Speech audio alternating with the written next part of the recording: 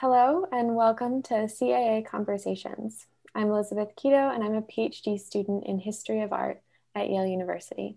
Today, I'm delighted to join Ellen Braddock and Lindsay Garcia for a conversation about art, pedagogy, and environmental justice. Ellen Braddock is the Ralph H. Wark Associate Professor of Art History and American Studies at the College of William and Mary. His teaching and research explores the history of American and global art, ecology, environmental justice, and animal studies. He's authored and edited numerous books, including the landmark 2009 anthology A Keener Perception, Eco-Critical Studies in American Art History, which he co-edited with Christoph Irmscher, and the catalog accompanying the 2018 traveling exhibition Nature's Nation, American Art and Environment, which he co-curated with Carl Kuserow. Most recently, he was a scholar in residence at the Getty Research Institute, where he was developing a new book entitled Implication, an Eco-Critical Dictionary for Art History, now under contract from Yale University Press. Lindsay Garcia is an artist and interdisciplinary scholar whose work engages with visual studies, social and racial justice, queer praxis, and the environmental humanities. She received her PhD in American Studies from the College of William and Mary, and she's a visiting instructor in literature and media studies at the Ringling College of Art and Design. Her work has been published in journals including Lateral, Journal of the Cultural Studies Association, and she is preparing chapters for several upcoming publications. She's the junior liaison to the Environment and Culture Caucus of the American Studies Association, and she's organizing a panel on the architectures of exclusion and spaces of racial and queer resistance for their annual conference, which was just deferred until next November in Puerto Rico. Her video and performance art has been included in numerous exhibitions, and she's a co-founder of the social practice projects Queer Apocalypse Solutions and Feminist Pest Control. Before we begin, I'd like to acknowledge that Indigenous peoples and nations, including Mohegan, Mashantucket Pequot, Eastern Pequot, Schaghticoke, Golden Hill Pocasset, Niantic, and the Quinnipiac and other Algonquin-speaking peoples have stewarded through generations the lands and waterways of what is now the state of Connecticut, from which I'm broadcasting today. Ellen and Lindsay, welcome to CAA Conversations. Thank you so much for joining. Pleasure to be here. For having us. So the first question I'd like to ask is if each of you could speak a little bit about where you are in the world and in your practice right now, and how did you arrive at this place? Lindsay? You want me to start? Okay. Well, I am currently hailing to you from Scarborough, Maine. Although I teach in Sarasota, Florida, because everything is digital. I'm just sort of on the move, being a vagabond, just kind of for the heck of it. Because usually you are sutured to a place, and right now we are not. So I have spent quarantine in Florida, I've spent quarantine in South Carolina, and now I'm experiencing fall for the first time in a few years, which is kind of fun. I wear a lot of different hats. In my role at Ringling, I teach literature and media studies, which is not exactly art history, but I'm teaching art students. And so everything that I teach gets reframed into how it would be useful to media producers, which is sort of an interesting pedagogical experiment. And additionally, I'm in the middle of the Year of Resistance, which is part of the Queer Apocalypse Project leading up to the possible end of the world on November 3rd, and various other things going on, but that's basically the main parts of my existence right now. How do I follow that? I am currently in Richmond, Virginia, which is where I live, even though I teach at William and Mary, which is in Williamsburg, Virginia. And I suppose in the spirit of your land acknowledgement, I'd like to acknowledge that the indigenous people who are the original inhabitants of the lands of our campus include the Cheronaka, or Nottoway people, the Chickahominy, the Eastern Chickahominy, the Mattapony, the Monacan, the Nansemond, the Nottoway, the Pamunkey, the Patawamek, Upper Mattapony, and Rappahannock tribes. And William and Mary, my institution, acknowledges them and pays its respect to their tribal members, past and present. that sort of the practice of land acknowledgement is something that I've been thinking about a lot lately, and it definitely came up in the Nature's Nation exhibition project, and I'd be happy to talk about that a little bit later. But as I mentioned, I'm in Richmond, Virginia, teaching virtually a couple of courses at William and Mary. One is called Art and Ecology. It's an undergraduate sort of lecture discussion course that I've taught for over 15 years now at different institutions. It used to focus on North American art exclusively, but now it's trying to go more global and definitely trying to emphasize environmental justice more as not only a kind of contemporary issue that can help refract our understanding of art today, but also as a historical issue that has a bearing on the history of institutions like slavery and genocide and colonialism in their relation to art. The other course I'm teaching is more of a contemporary art course. It's called Art and Environmental Justice. It's an upper level undergraduate seminar with some graduate students in it. It's cross-listed in art history and American studies. It's a course that I taught once before, in which I intend to continue teaching, and it sort of explores a variety of contexts, again, global in its perspective, and how people in various kind of environmental justice hotspots have been creatively engaging problems of various kinds. So a week on Flint, a week on Bhopal, a week on Appalachia, a week on oil extractivism in the Gulf of Mexico in comparison with the Niger River Delta. I could go on and on and on. And teaching that particular course has inspired me to engage in a conversation with the students in that class about the need for something beyond the classroom, whether that's a follow-up course that's more of a practicum that looks at creative engagements with particular environmental justice issues in Virginia here, or perhaps that in conjunction with the establishment of an environmental justice center at William and Mary, which currently does not exist, but which I'm actually interested in establishing if possible. So that's kind of where I am right now, in addition to working on the book you mentioned. That's great. I mean, that leads me really well to actually one of the questions I wanted to ask about. It is this question of kind of teaching and pedagogy and what role that plays in your practice, and also kind of how to push the practice of teaching, of pedagogy.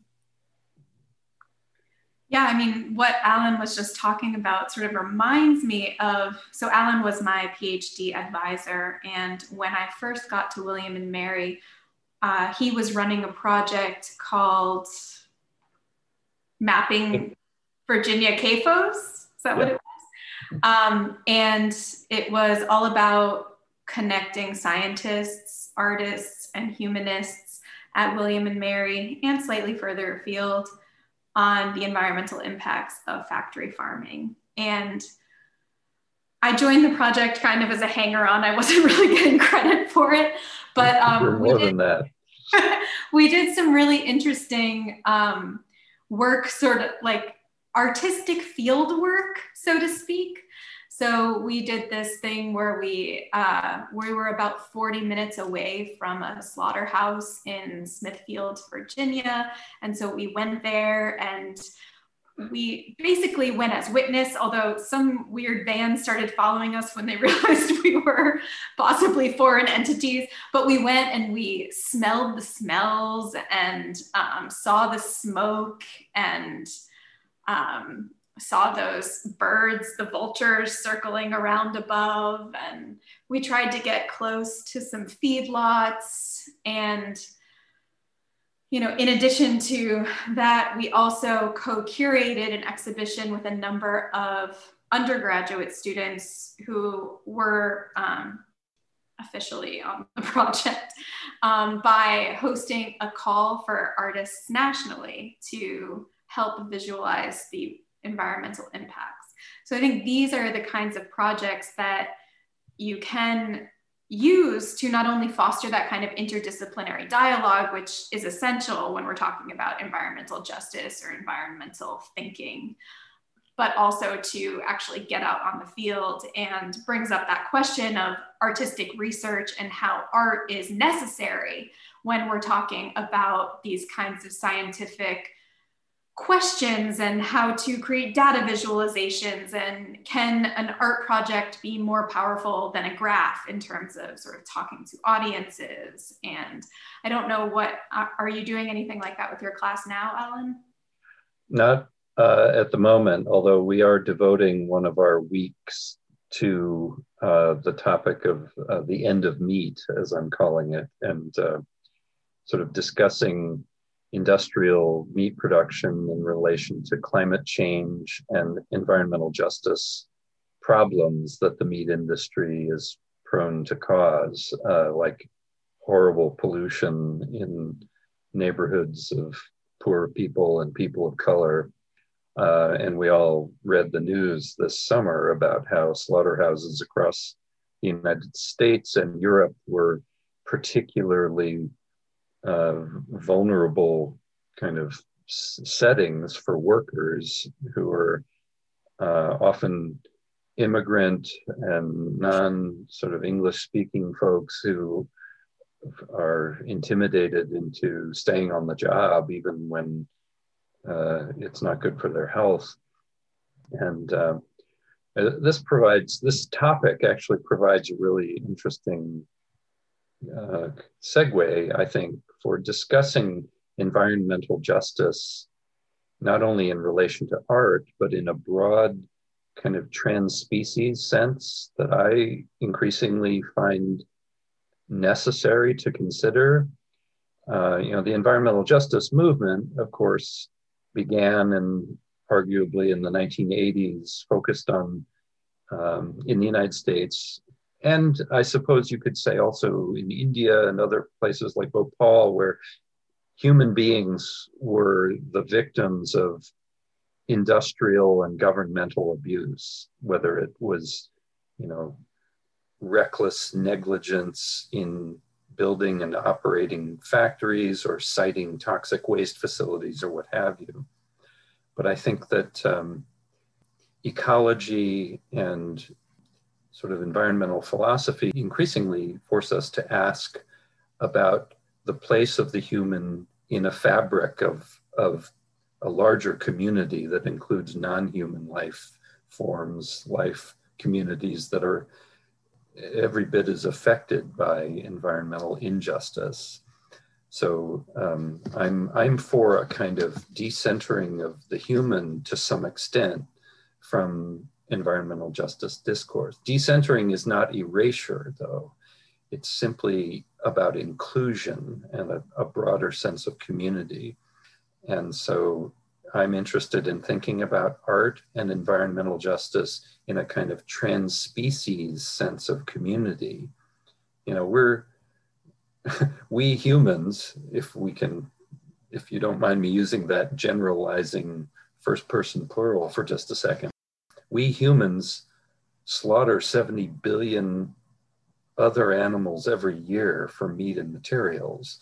Meanwhile, the 6th mass extinction event is proceeding, unhindered. And to kind of think about environmental justice as only a human problem strikes me as unethical when there's all this other death going on. And this is one of the things I really admired about Lindsay's dissertation and her orientation as a scholar. She really, really thinks critically about this kind of trans-species theoretical frame for justice. And I think it would be great if she could talk a little bit about her dissertation and the book she wants to make out of that, because it really hits home for what I'm talking about. Yeah. Largely to build upon what Alan's talking about, and what my project does think about is how uneven this idea of humanity is, and how it cannot be a sort of universalizing force, even when we talk about it in terms of the humanities, right? I think largely about the politics of representation, and how, historically, people of color, queer people, disabled people, immigrants have been seen as sort of another species or dehumanized in certain ways. And so when we're thinking about trans-species politics, we have to also acknowledge that not all humans have been considered humans throughout. And so in your question, you sent us about sort of how to decenter the human in art history, or if we're broadly speaking in the humanities or the environmental humanities. I want to think about how that has been historically fraught in terms of who is considered human and who is not considered human.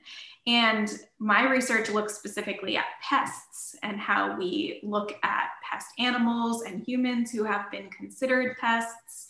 And when we enter the animal sphere, we also place on those animals human hierarchies. So we think of different kinds of pest animals as not even animals, right? We don't think of insects necessarily as animals worthy of any kind of advocacy or whatnot. Instead, we think like, what's the best chemical I can make to murder all of these so that we can feed people with food? And so there's not really, I haven't come up with like a good answer in how to advocate for every being necessarily when we're talking about those kinds of animal hierarchies, but I think an acknowledgement of how animal hierarchies are not considered is also necessary when thinking about trans-species politics for, again, art history, humanities, or environmental humanities generally.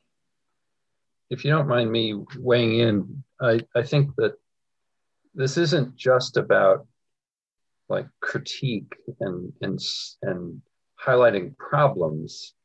It's about making art history and scholarship in general richer and more interesting by opening up new questions and expanding what we understand to be context or historical context and the focus of what we do.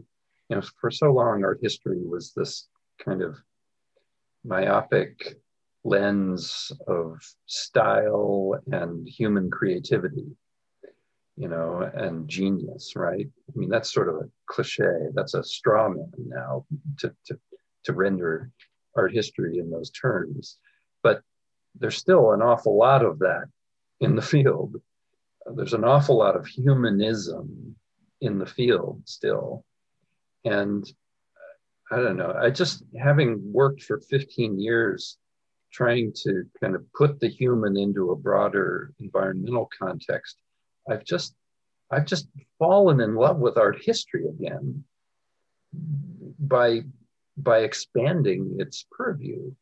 And this started happening when I was working on my dissertation and first book on Thomas Eakins, when I realized that all of the scholarship on his like outdoor scenes of Philadelphia had ignored the environmental context of Philadelphia, and how all those rowing pictures that he painted, all those sort of healthy white boys on the Schuylkill River rowing, were imagined by him in a kind of ideal place, when at the time Philadelphia was experiencing an environmental crisis, a water pollution crisis, where thousands of people were dying every year of typhoid and cholera, including the artist's own sister, who died of typhoid, which is, caused by human waste in the public water supply.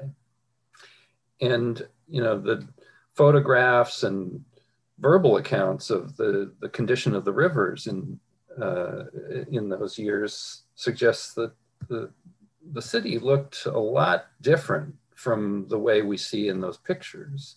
And so, knowing something about the environmental history makes us see that kind of idealization differently.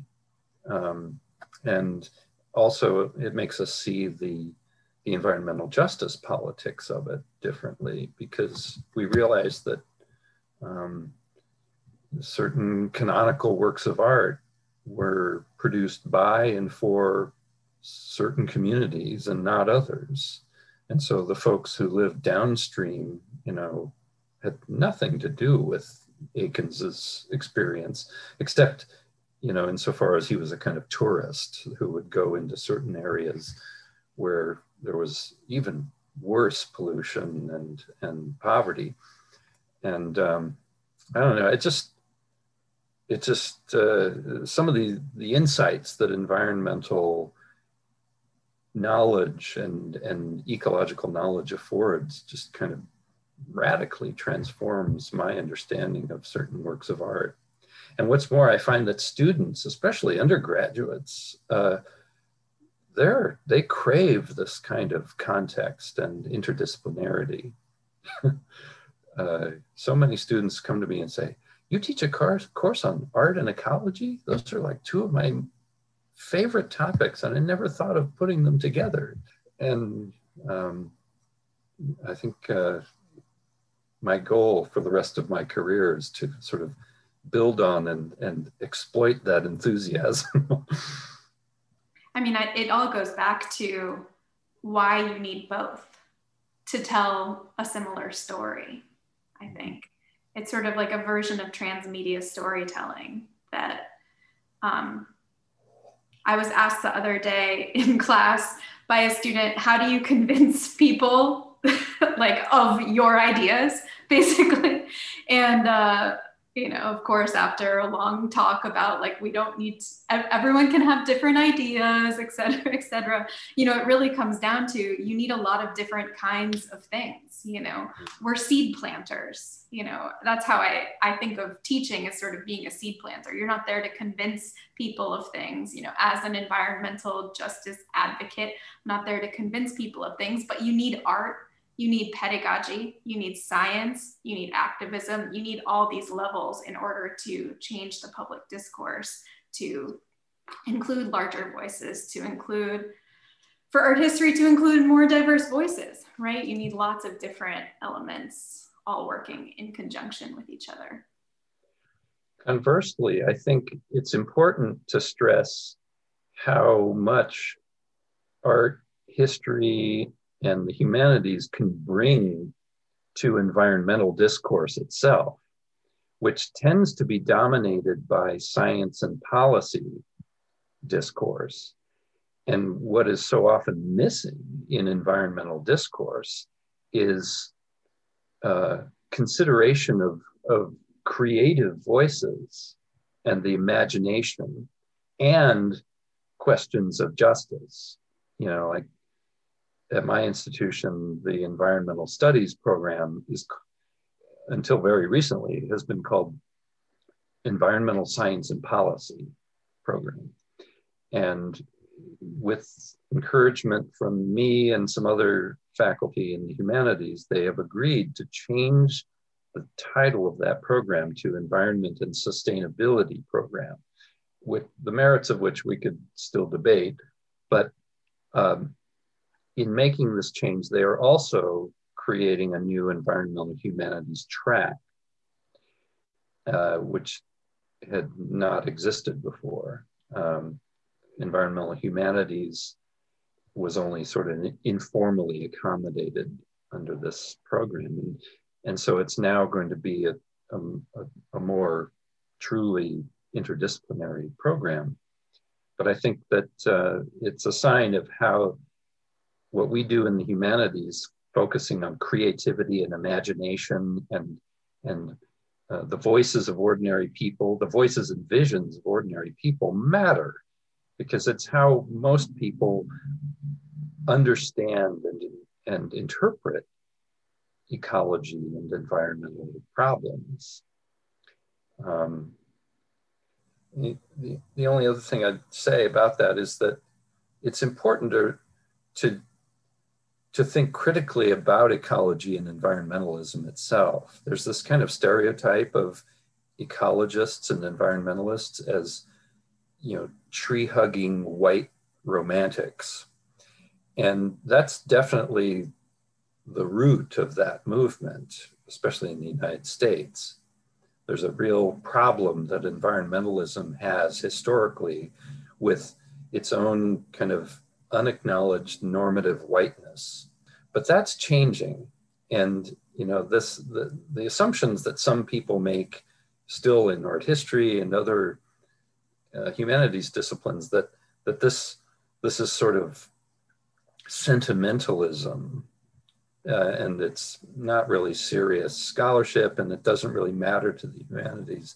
That's obsolete thinking, in my view, because environmentalism itself is becoming more nuanced, more sophisticated, and more self-critical, thanks largely to the interventions of a lot of smart people in literary eco-criticism and eco-philosophy, and now more and more people in the arts. So what used to be thought of as environmentalism has changed a lot, and for the better, in my view, and it's making both the humanities and other disciplines like science and policy more interesting and more self-critical.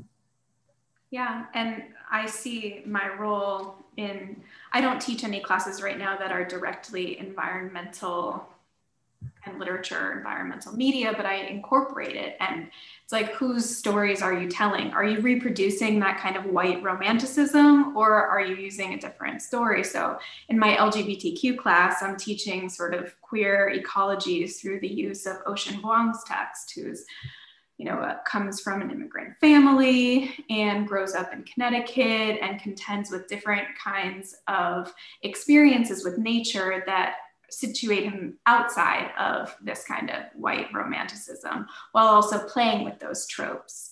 And then in my Intro to Literature and Media Studies class, we're learning about Hurricane Katrina by reading a fictional account written by Jesmyn Ward called Salvage the Bones, which offers this really great question, which is really important in environmentalisms, which is what role can fiction play and what role can nonfiction play, and how do they do different things or the same things, and how can they get into the mind in different ways?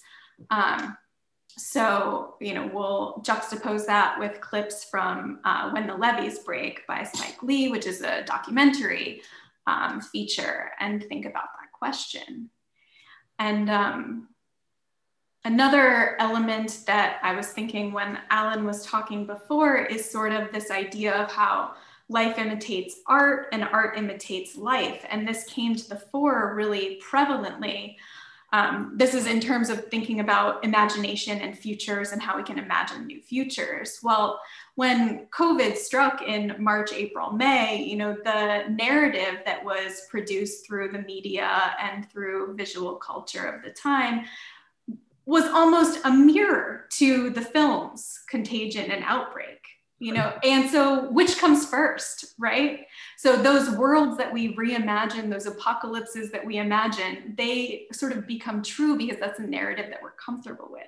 So when we're thinking about creating art, and when I say art, I mean art, media, film, all of it put together, how can we create different futures, right? That are not so apocalyptic necessarily. I wanted to kind of circle back to that question of kind of the human and the humanities, which you both brought up. And I think, Lindsay, to your point, this very fraught category and term. But I think thinking about that question of futures, how do we kind of keep the post-human from becoming anti-human, to keep those questions of justice kind of front and center? And what role can art, imagination, all of these things that we've been talking about play in that? Well, a few years ago, I taught a class called Post-Humanism in Contemporary Art, which Lindsay took, a seminar. in which we discussed some then recent literature on posthumanism. And we also built our own museum called the Virtual Museum of Posthumanist Art. And I tried to emphasize from the beginning in that class, with help from some of the scholars that we were reading, like Pramod Nayar and Jane Bennett, and also Rosa Braidotti, I think, and some others, that posthumanism is not about sort of destroying or erasing the human. It gets back to this thing I said earlier about kind of integrating the human into the ecology that it already inhabits and that already inhabits it. I've also been deeply influenced by writers like Timothy Morton, who's quick to point out that we like to think that we're human, end of story, but our bodies and our behaviors are intimately shaped by other species and the world around us. When I read Donna Haraway on sort of When Species Meet, where she makes this incredible argument about how human beings have evolved side by side with dogs for so many thousands of years, that, we should really think of ourselves as part dog as a result of that long co-evolution. I mean, that way of thinking is mind-altering.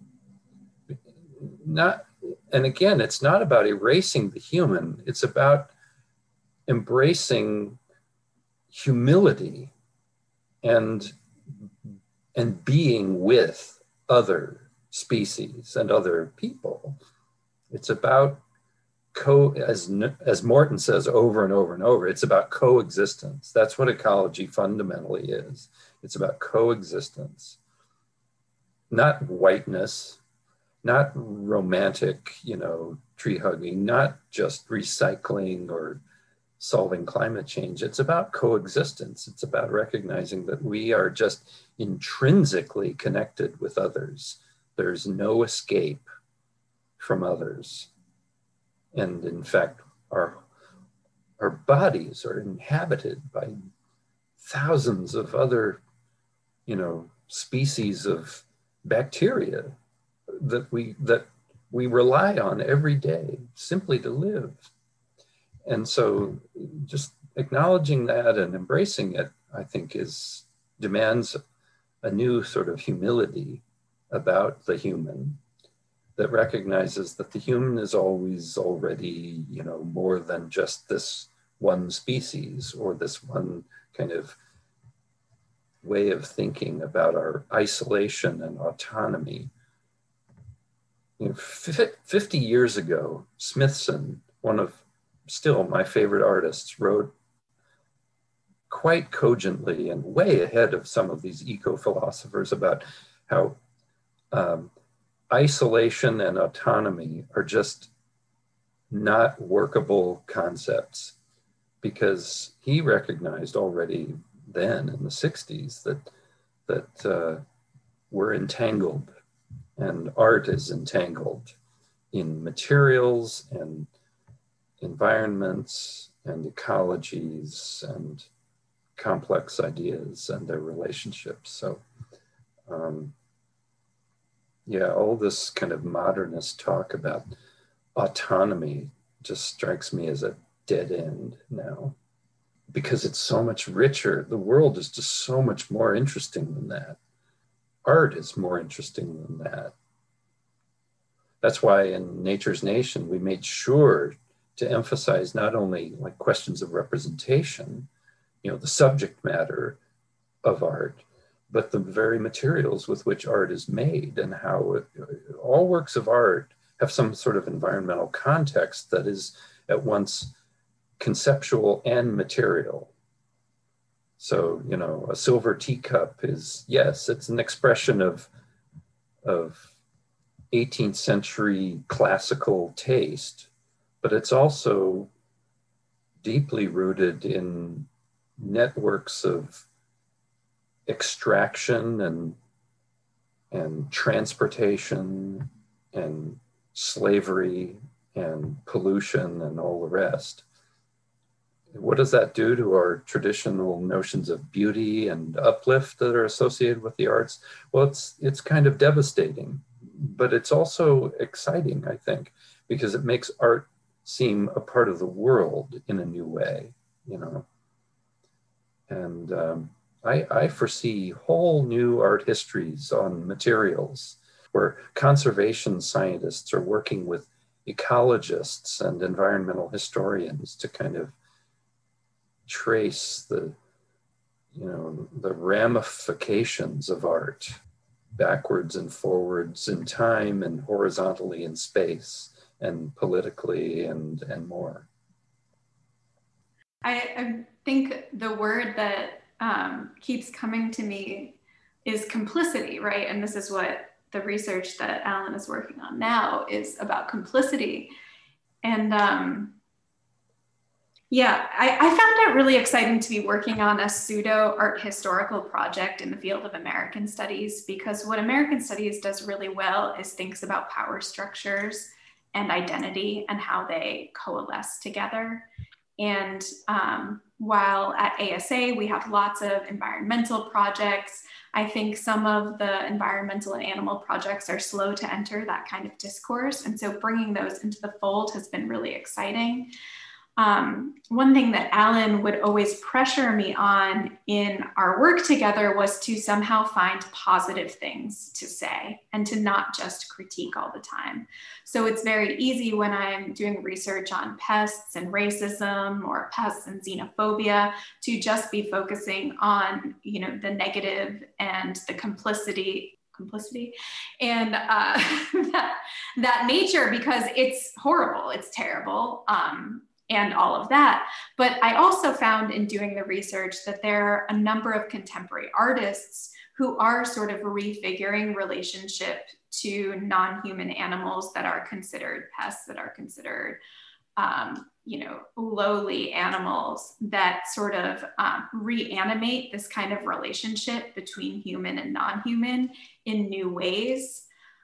There are some Latinx artists who are taking on this sort of stereotype and this long, very racist association with cockroaches in various different ways. There's a performance artist called Carmelita Tropicana who created this whole multi-species universe where she plays these different characters and plays out the story of Elian Gonzalez, the small boy who was found in a boat trying to cross the Florida Strait from Cuba to Florida, and there was this whole custody battle.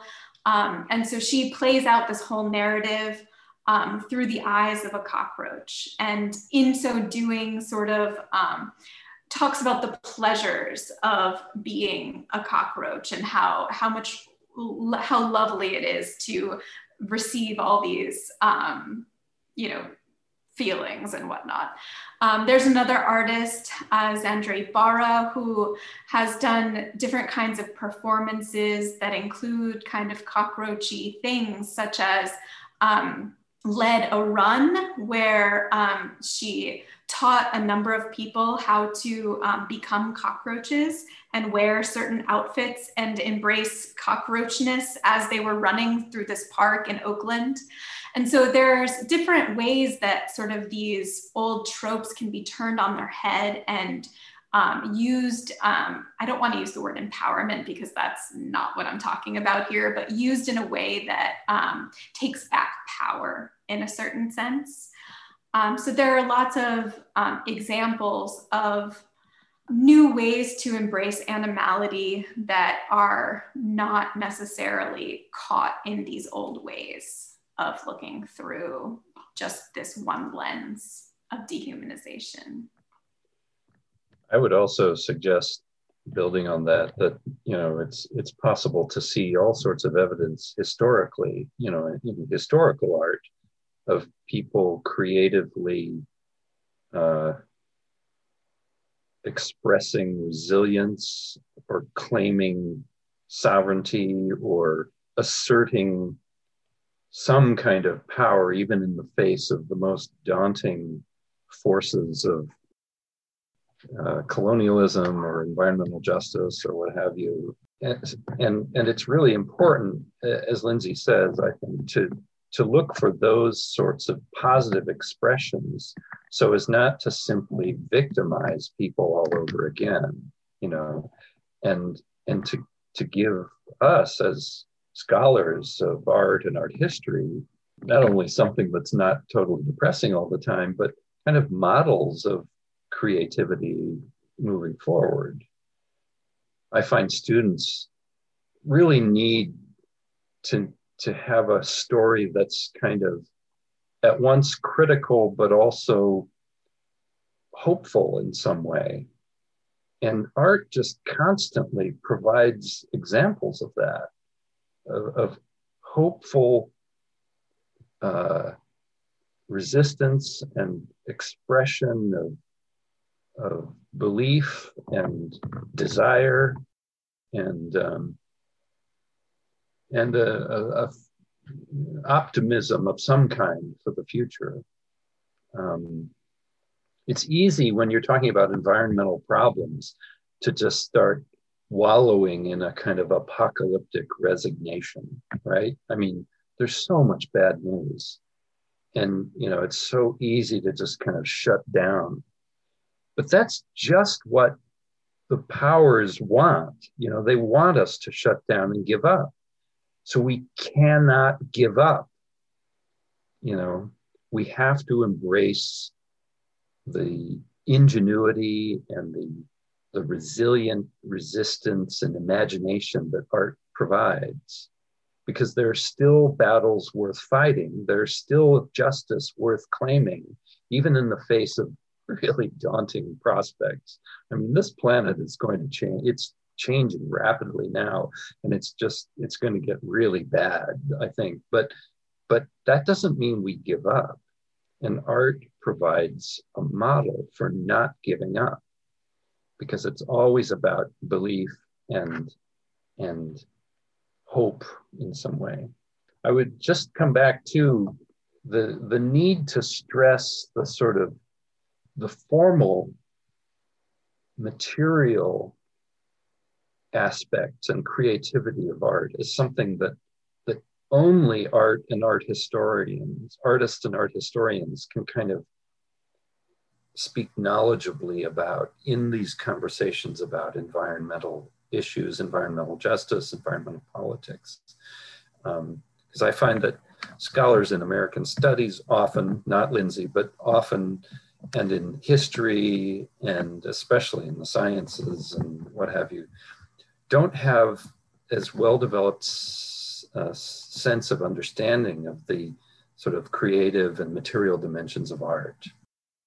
And, this is something I learned in graduate school working with people like Michael Aja and Alex Nemiroff, pay attention to the artiness of art. That matters a lot. And that's something that artists and art historians do better than anyone else. And that sensitivity, that sort of slow, close reading, or, whatever you want to call it, in engaging objects or creative expressions, I think is really important, so that environmental justice discourse doesn't just kind of overwhelm art with politics. Like the creative act and the creative imagination and the creative materials need to be attended to, so that art doesn't just become an illustration of politics or history in a flattened, uninteresting way. Art still has the power to kind of bend our understanding in fruitful ways. Lindsay knows that very well, being an artist herself, as well as a scholar. And this is something I've also harped on with her, don't forget you're an artist, and that the critique you're doing is always sort of inflected by the creative process and the creative materials.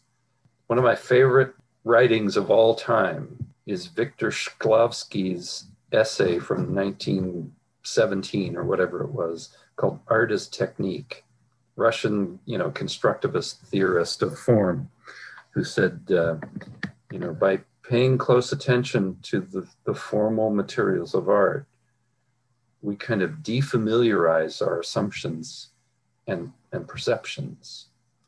And I wrote that in the introduction of A Keener Perception. And I think that, eco-criticism participates in that defamiliarizing process by making us pay attention to the form and the materials of art, so that we don't just make knee-jerk assumptions and interpretations.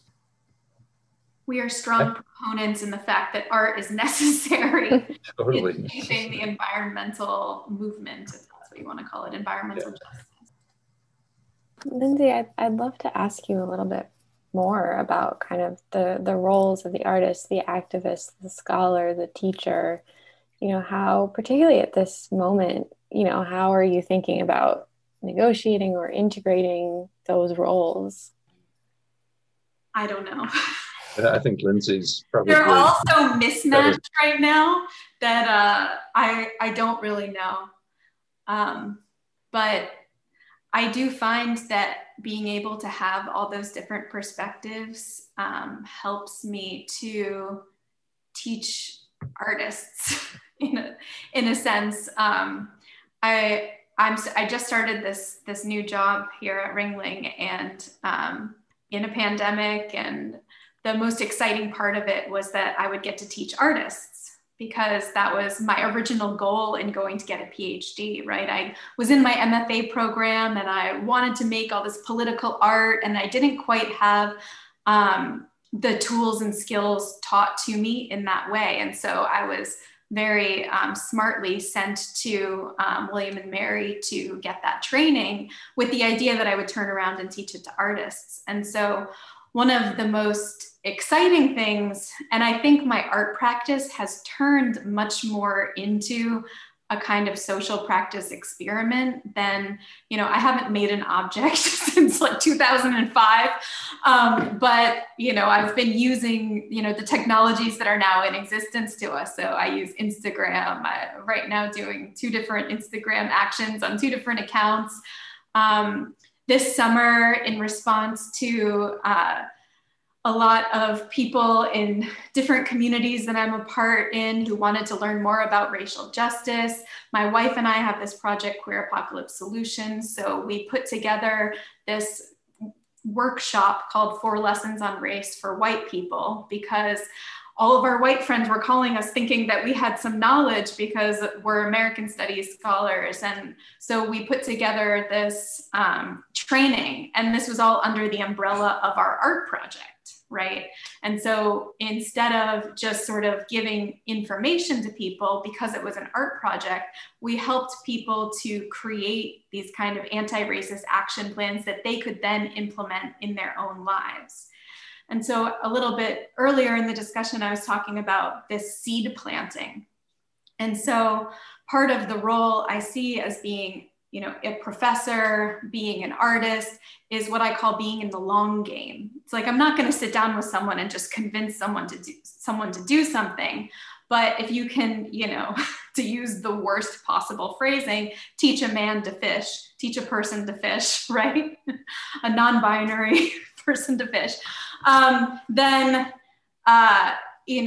what can they do with that, right? And oftentimes I find that there's some kind of divide between being in the academy and not being in the academy. And so I see art as this way to get in between those things and use the academic skills to push it out into the world.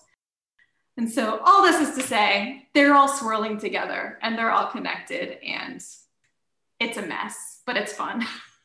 I think that's a great way of putting it. I think it's about embracing the mess, like being willing to make mistakes when you can't help it, and being willing to go to places where you feel uncomfortable.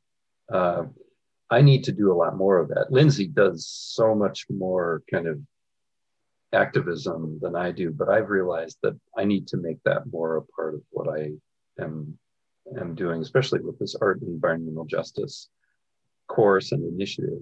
But I think an important model for me is sort of getting beyond the expert kind of restriction. I remember reading about Beatriz da Costa years ago, this really interesting artist who, espouses a kind of art, science, interdisciplinarity. She's now, alas, no longer with us, but she felt that expert discourse and expert expectations could become a kind of straitjacket or a problem when really productive things can happen when everybody's outside their comfort zone. And that's definitely the case when I'm teaching art and ecology. I'm not a scientist, but I often assign scientific articles for my students to read. And some of my students are scientists, and they're in the room surrounded by art historians and artists and whatnot. And weird but interesting sparks fly when those different communities come together. And I think I just need to sort of take that mess on the road, outside the classroom, and start to sort of think of what I do as not just a classroom instructor, but someone who's part of the community in a meaningful way more. Lindsay's way ahead of me on that, but I'm beginning to see pathways, like creating some sort of center for environmental justice at William and Mary, and identifying issues and local, communities that are near William and Mary, where I can maintain some kind of relationship and build knowledge that's meaningful, and not just regard this as a scholarly pursuit.